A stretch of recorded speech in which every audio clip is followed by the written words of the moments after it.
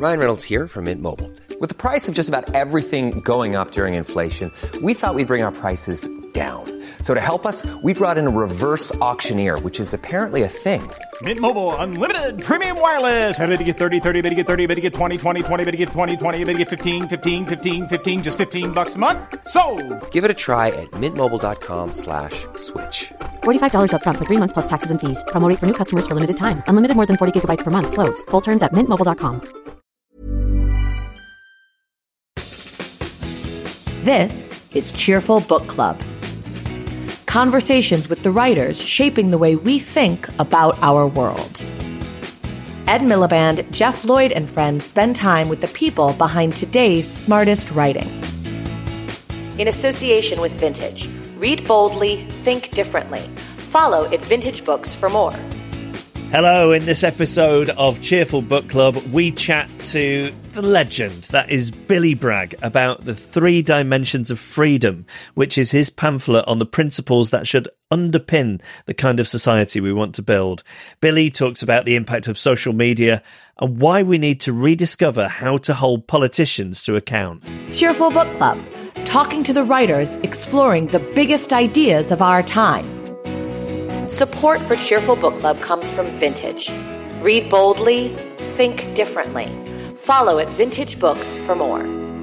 Billy Bragg is here to talk about his new book, The 3 Dimensions of Freedom. Billy Bragg is here! It's in my attic.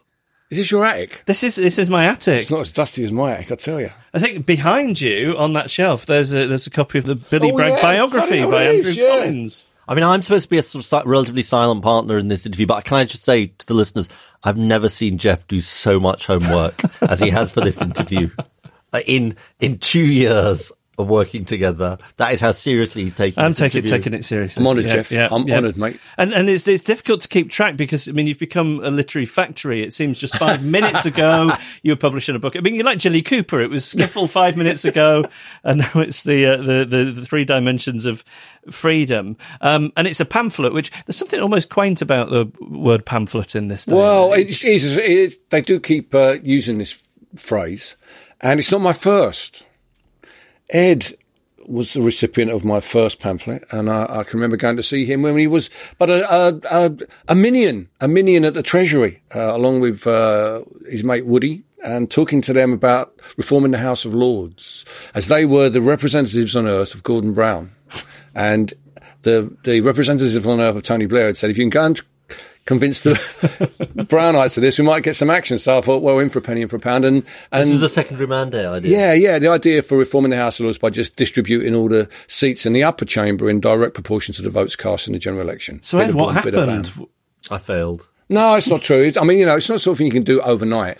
I try to engage in politics, even though I'm not always 100% supportive of the Labour Party over those years. I've always tried to engage. I think that's the important thing. If you're going to be an artist who writes about the way the world is, you've got to find some way of engaging with it rather than just writing about it. And you were saying before we switched the microphones on that these days you think a book is a better vehicle for ideas for you at this stage of your life than a song. I think it is, yeah. I think it is. I think, I've got to accept that, when I put out a record now, the world doesn't stop and everyone can run over to hear what I'm saying. It's not like it was. Not least because I'm old and I understand that and I'm totally cool with it. But also, music doesn't still have that vanguard role in youth culture where everyone's focused on that. So you can make a relatively big splash. I mean, you think when I was making my first records, there were 4 weekly newspapers, music newspapers in Britain. So, in that context, you could get an idea out. When I wanted to talk about Englishness, when it wasn't very fashionable, I made an album called England Half English and put the English flag on the cover. So consequently, all the interviews I did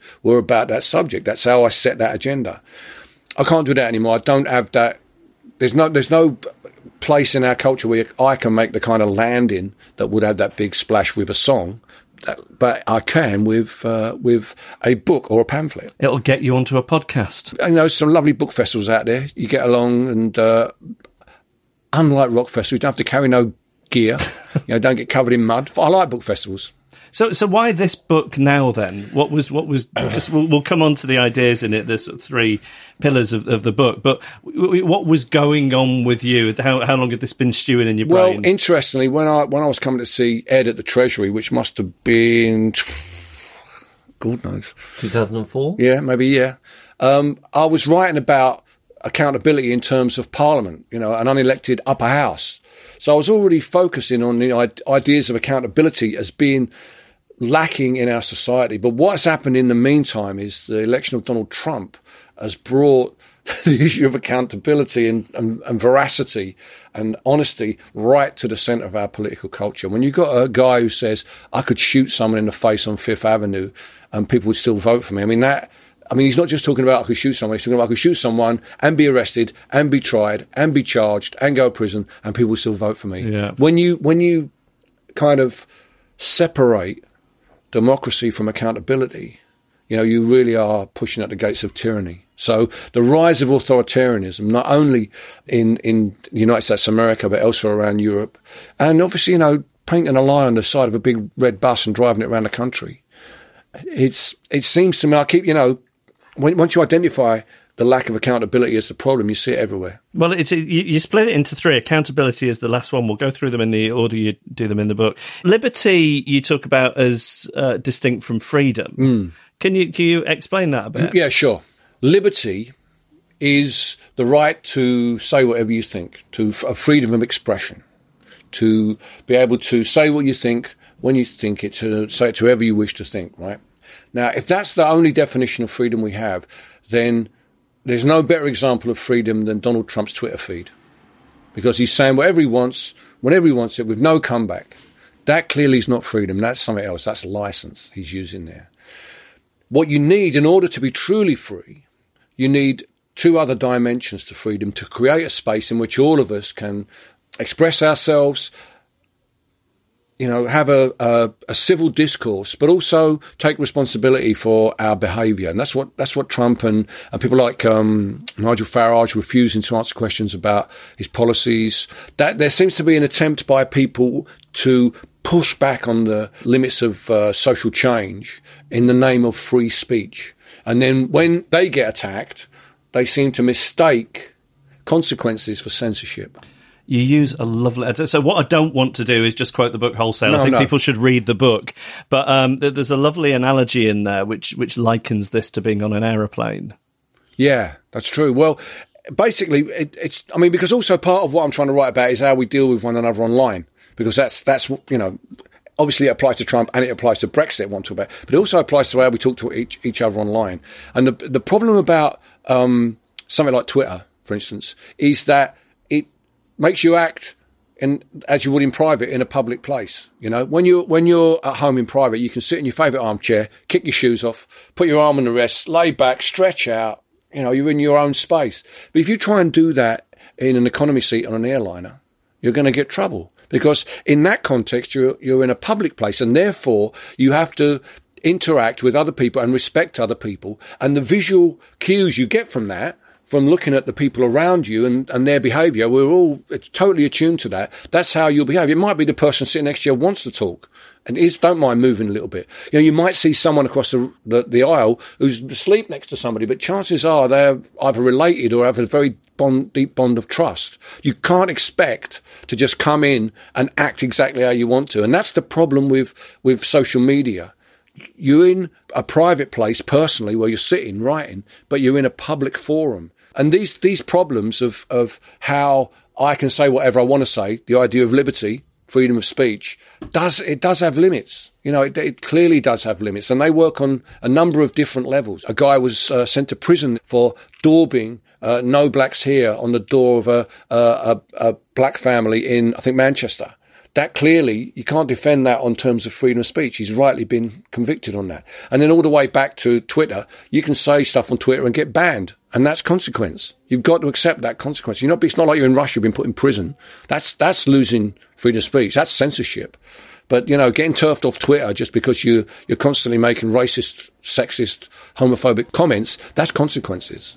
You get into the rise of political correctness as something to be angry about by a certain type of person. I was wondering, because it used to be a brigade. When PC, we first heard of it, you're part of the PC brigade. Yeah. Like, when did you first hear this bandied about, and was it something people would say about you? It's a 90s, and a kind of 1990s phenomena. And it's a soft way of trying to limit social change. There really is no such thing as political correctness. It doesn't actually exist. There's no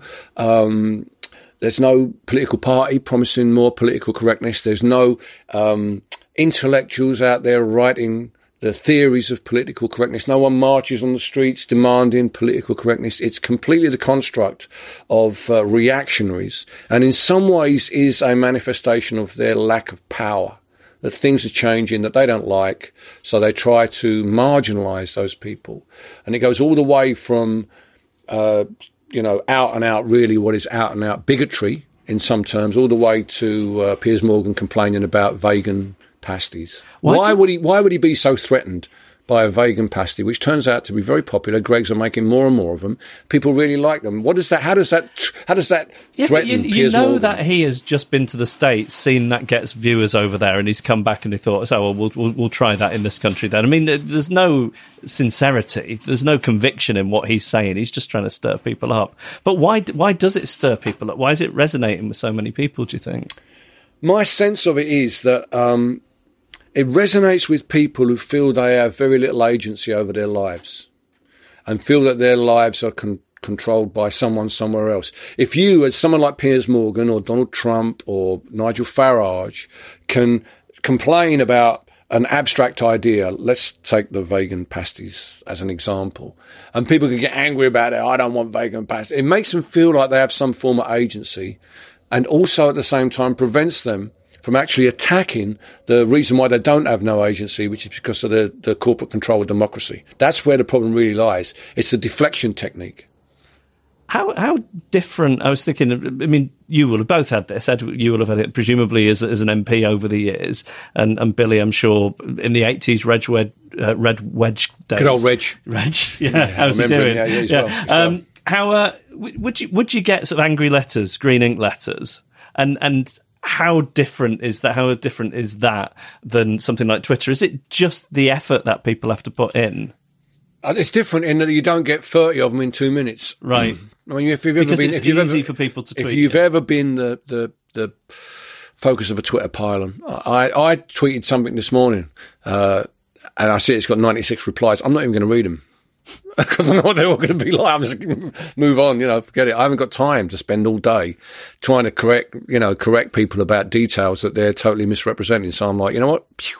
I'm wondering about the underlying anger, if it's just people have got a channel for it now. Or, I mean, you were on MySpace 15 years ago. Like, how nutty was MySpace? That wasn't nutty. I mean, I think the real example is the popularity of the idea that the Earth is flat, which has suddenly got a whole new lease of life. Yeah. Because the internet is able to connect people who believe that. Before, those people were disparate, and they weren't. Do you not know this happens? Yeah. There's a huge movement, and seemingly rational people are now watching YouTube. You can go on a videos. cruise. You can go on a cruise with like 1,300 people. What? Talk about the Earth being flat. And the interesting thing is, this is one of the things I find really interesting, is they all have different theories about why the Earth is flat, but none of them have a theory that explains why, if it is flat, it's being kept from us. What's the reason why?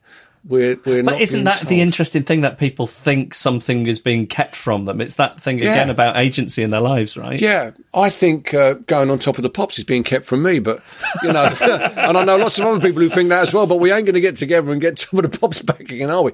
It's unfortunately the scope for rational discussion has started to slip away, and that's why free speech alone is no longer sufficient to protect our liberty. It really is, and it's absolutely fundamental. It's absolutely fundamental, free speech. The right to express your opinion has to be the foundation of freedom, because it empowers us. But you have to, when you express your view of free speech, you have to respect the right of everybody else. That's how freedom works. It's reciprocal. Equality is a reciprocal right. So they respect you and you respect them. And then you introduce the third dimension, which is accountability. And what's interesting about that is it is both empowering, because it allows you to hold others to account, but it's also reciprocal, because you have to make yourself accountable too. You have to accept that some people are going to agree with you, some people are going to say you're wrong, and you're sometimes going to have to say, you know what, I'm wrong. Okay, I accept that. There's not enough of that either in our mainstream politics or in our national discourse or on our online operations as well. How easy is it to admit you're wrong as a politician? Not very easy, I would say. Don't you think? Well, I do, but I think that's the culture, and the newspapers will call you a flip-flopper or somebody with no conviction. But do you not think people understand it? Yeah, I think you're right. But breaking the culture of it's the difficult thing, I guess. Because a frontline politician, it feels very hard. Yeah, if you're leader of the Labour Party, talking to him before he was leader of the Labour Party and afterwards, two different things. So I came to see you a couple of times to know what you're leader. There's a lot of staring out the window when he was the leader because he was thinking about, so I got covered it. When it was just me and him talking about ideas, he was like, this is a really interesting idea. I could see how this might work. But when I was talking to him when he was leader, no disrespect, I just got the feeling he was thinking like, yeah, but how am I going to get this past the bloke who just brought me in the room and the bloke who's got a pass on the way out? But it's the same. It's the same when I saw Tony Blair. It's the same when I see Jeremy Corbyn. It's not uncommon, and I'm aware of that. Yeah. I'm coming in at an angle to the debate that's going on. I'm not expecting to be carried out on the shoulders like I've come in. I'm just trying to put some ideas and float them out there. And I respect people that do the job that Ed does, even as a backbencher. I don't think I would do it because the pressure that they're under, because the effect it has on their daily life, and because of the responsibility that goes with it. I'm really interested, Billy, that you use the word accountability and not democracy. Democracy, Ed, is not sufficient. How do you explain? We live in a democracy, don't we? What about the House of Lords? Where's the democracy in that? What happened to my voting in West Dorset? Well, the Tories have been in power since 1886, and I'm voting for Labour or Liberal Democrats sometimes tactically. Where does that vote go? It don't go to Westminster, it goes in the bin. Or those people in Barking, where I come from, where Labour have always been in power, those Tories and Liberal Dems there, their vote goes in the bin. What's democratic in that? What's your distinction, do you think, between if you had to describe the distinction between accountability and democracy? Democracy is the opportunity to elect a government. Yeah. Accountability is the ability to hold those who have power over you to account. And that's not just politicians, that's also corporations as well, and other people who have an effect on your life. It's not just the democracy in some ways is the famous Winston Churchill quote, it's the worst type of way of electing a government apart from all the other types that have been tried. And, it has its limitations. Accountability is a concept rather than a mechanism. Democracy is a mechanism. Accountability is a concept. I mean, it's very interesting because in the start of the book, the two quotes that you have, you are Donald Trump saying, when you're a star, they let you do it, you can do anything. And then the Tony Benn quote, some people will be familiar with, but I think it's incredibly powerful, which is as follows. If one meets a powerful person, ask them 5 questions. What power have you got? I won't try and do the voice. Where did you get it from? In whose interest do you exercise it? To whom are you accountable, and how can we get rid of you? I mean, when I heard him say that at Glastonbury, and I heard him say it a few times, but when I heard him say it at Glastonbury, I thought, that's exactly what I'm talking about. That's what this book is about, really. It's all about those things. Where did you get your power? Who are you? It's not just a politician. It's a powerful person. I would argue that it's the lack of agency that has led us to Brexit, that's leading us to authoritarianism across Europe, has led to Donald Trump. People no longer feel that they have the ability to control their lives to the extent that they're not pushed and pulled by the winds of change all the time. I mean, change is speeding up, but people want to feel that they have some say in the way it goes. So take back control, in a way, is the popular version of what you're talking about when you talk about accountability. Let's not stop with the European Union. Let's take back control of Westminster. Let's have devolution for England. Let's have regional assemblies in England as well, so that people who live in England have the opportunity to vote in an election where almost all of their votes will count. Corporate accountability you talk about also as well. Yeah, I mean, and that's that's a lot more. Obviously, that's a lot more difficult because you can't really do it on a national level. You need to belong to a multinational group like the European Union, so we're in danger of losing that. But it is starting to come into focus when people are thinking about how we deal with Facebook, with Google, with Huawei. These are all issues of accountability. So although it's not easy to think how we could do this and how do you hold capitalism to account rather than abolish it, there was a time when people thought it was impossible to hold kings to account. The history of England, there's a before and after they chop off King Charles I's head. That's the fulcrum of our history. Before, everybody just made policy through a mixture of kind of tradition and theocracy. After Charles has gone up on the scaffold in January 1649, deliberation takes root, democracy takes root, very slowly, but first, eventually, we're starting to have that kind of democracy. And we need to be at a moment like that with capitalism, where the idea of it just running wild, the new robber baron idea, is changed to a system whereby people have a say and corporations have a responsibility. I think I say in the book that capitalism is like fire. If you tend it, it will give you heat and light.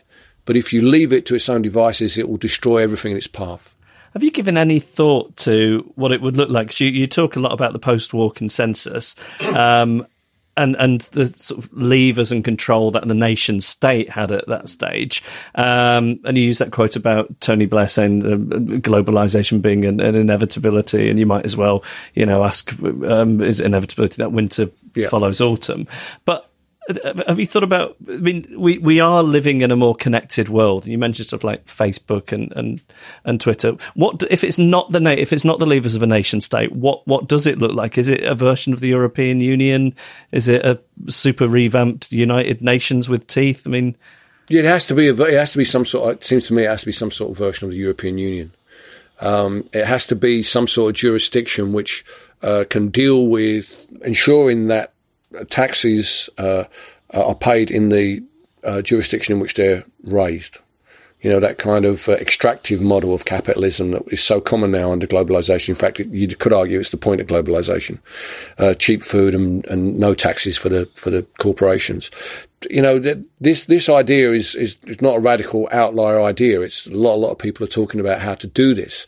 So it doesn't really take a complete change of the system to change the direction in which the system goes. The people who believe in free market capitalism are trying to dodge responsibility. The market will make all the decisions, and if British Steel goes down, it's the market. There's nothing we can do about it.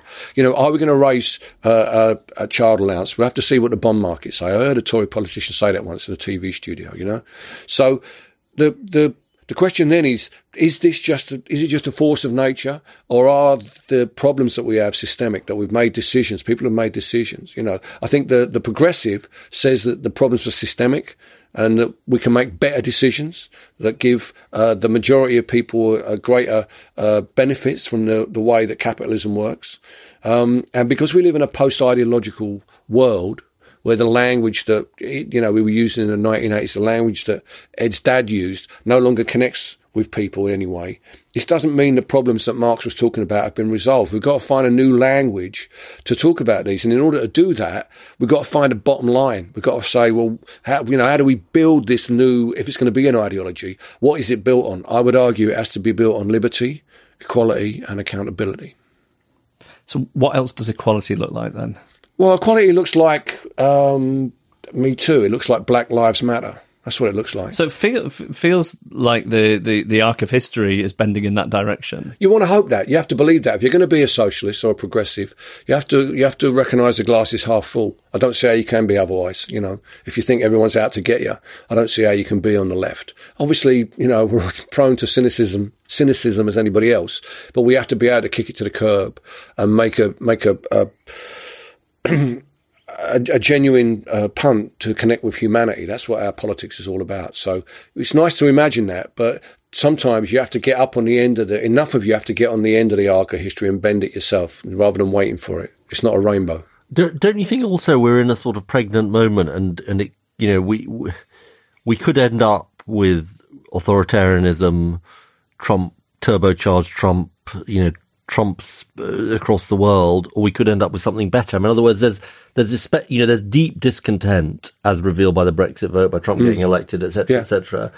But there is a chance to shape it in a way that politics is more dangerous than it would have been when we first met 10 or 15 It's more years, fluid. But it's also more fluid, much and more fluid. Opportunity, potentially more opportunity. Yeah, I think Brexit will destroy everything it touches, and I should imagine the Conservative Party will be top of that list, but Labour could be on that list as well. It could.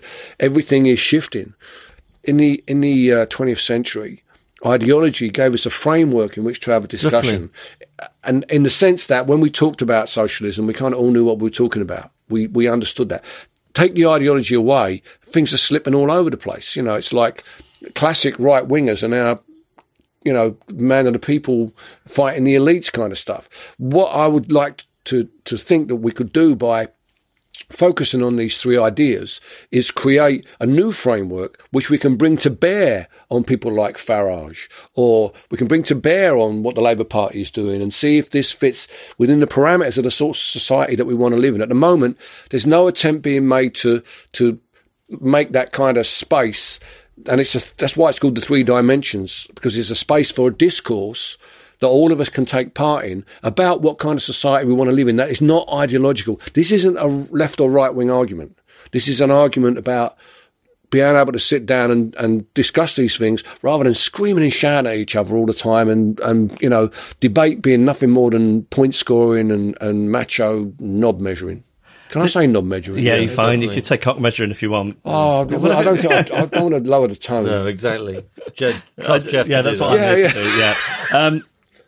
On accountability, something I found interesting was the idea of the removal of shame as a tool to hold the powerful to account. Yeah. What's gone on there? Well, I think that's something that has fallen in. I mean, a lot of this is amplified by Trump, obviously. The arrival of Donald Trump casts a shadow right across the landscape of our politics and our discourse. So when before you could put facts in front of someone and they would, feel duty bound to fess up, now it's much more likely they're going to double down and going to try and push through that. Carl Benjamin, with his threat of rape against a female Labour MP, doesn't say, you know what, fair enough, that's a bit over the top, which is what you'd expect a candidate for the European Parliament might say, might show a little bit of shame. No, he doubles down. He comes up with another way of saying it. And that's a very much a kind of like an online mentality, that you don't respond by saying, okay, fair dues. You come back bullish. And I think that idea to sort of like push against a challenge to your point of view is partly an attempt to avoid any shame whatsoever. What about this as a sort of thesis that basically what Trump has sort of taught people is you should show strength even at the expense of lying. In other words, the thing that always struck me during the primaries was he would never, he'd say John McCain was not really a war hero, and everybody would gasp and say, well, that's it, he's had it. And then he'd double down on it. He'd attack Gold Star family, parents who lost their son, in a war. Everybody would gasp, say that was it, and he'd double down on it. And so in a way, and that is speaking to something, which is people feel the world, their own country is in a terrible mess. And they think, in the absence of a sort of ideological alternative, a convincing left ideological alternative, they sort of think the strong man is the way out of it. Yeah, well, that's always a danger, hasn't it? That's always been a danger in terms of our politics. People saw Thatcher as a strong leader. And Blair, in some ways, is a strong leader. I mean, don't forget, Blair kind of did up his double-breasted suit and took us into Iraq as a strong man. Pushed it through Parliament. So that was quite unpopular, though, wasn't it? It was, and Trump is quite unpopular, and Thatcher was quite unpopular. I mean, Trump is not as unpopular as we would think he should be. Well, I'm not sure. I think the damage he's done to the reputation of the United States of America will live with for a long time. But ultimately, there's a battle going on between facts and feelings. In the end, we've got to make a case for veracity, for honesty, for accountability. We've got to make that the bottom line. But then facts have been undermined, haven't they, by people who've been dismissive of experts. It's true, but we've got... And this, going back to the flat earth thing, people would rather think something is being kept from them and there's a big conspiracy. But when it's the flat earthers on their boat travelling, I have to say it, around the globe with 3 GPS satellites working out where they are, then let's not even go into it. That's harmless. That's harmless, But when you've got someone like Carl Benjamin saying what he's saying and normalising rape, that is really, really dangerous. So time comes where we have to make a stand. And I'm saying this is where we make the stand. A last thing on accountability I wanted to ask you about was human rights. Now, human rights are a way of holding governments and structures accountable, and it's become a dirty word amongst or a dirty phrase amongst the people who it seems who to want to avoid accountability. I mean, I'm sorry I keep coming back to this A word, but the whole thing about human rights is that they belong to the individual. They empower the individual against the state. So the Tories hate them. They hate the idea that they're going to be held to account. Look at Penny Mordaunt talking about getting an amnesty for any soldiers who committed a crime whilst on active duty. That's a war crime they're talking about. We've got to hold a line somewhere on that as well. So human rights are the ultimate guarantor of accountability, of some form of accountability. And we live in a country without a written constitution. So our membership of the European Convention on Human Rights, which currently guarantees our rights to free speech that we're exercising sitting here, is absolutely really crucial, because under our constitution, any government can change the nature of the constitution with a simple majority in Parliament. One of the reasons we're in this current stalemate that we're in is because the Tories changed the constitutional length of a parliament and how parliament would, a prime minister would fall in order to keep the coalition together with the Liberal Democrats. And the fact that they could just do that in parliament on a Tuesday afternoon with a show of hands shows you how fragile our human rights are. So not only do we need devolution and elected upper house, but we also need a written constitution. Well, you know whose fault it is we haven't got one? It's not Ed, is it? It is Ed. Gordon Brown sent him an email on Christmas Day 2004 suggesting a written constitution. That is true, and which I found on my old BlackBerry. Yeah. See, if you'd taken some time out on Christmas Day. Hey, listen, tell Gordon to email me next time. There I was eating the turkey. Yeah, we wouldn't be in this. Only Gordon would do that on Christmas Day, wouldn't he? Have a break, mate. Jesus Christ. Billy, there's a lot to feel downbeat about, or even though the book gives us this framework, we're a long way off it. I wondered if we could finish with a bit of optimism. Can you give us a reason to be cheerful? I can give you a reason to be cheerful. Okay. I can indeed. Okay. Rather than bemoaning the fact that the tide of veracity is flowing in the wrong direction and the hordes of liars and reprobates are coming towards us, I'm building a kind of, shall we say, a big a grass bank of accountability and equality to deal with them. And I'm handing out spears. It's time, it's time to join. We can't sit around anymore thinking, what are we going to do? What we're going to do is we're going to draw a line in the sand on accountability, and we're going to do our damnedest to hold those bastards to account. Well, get your spears from a good bookshop near you, or get your books from a good spear shop near you. Either way. The book is The 3 Dimensions of Freedom. Billy Bragg, thank you so much. Thank you. Cheerful Book Club is produced by Emma Corsham and Joel Pierce for Cheerful Productions in association with Goldfish London. Support for Cheerful Book Club comes from Vintage. Read boldly, think differently. Follow at Vintage Books for more.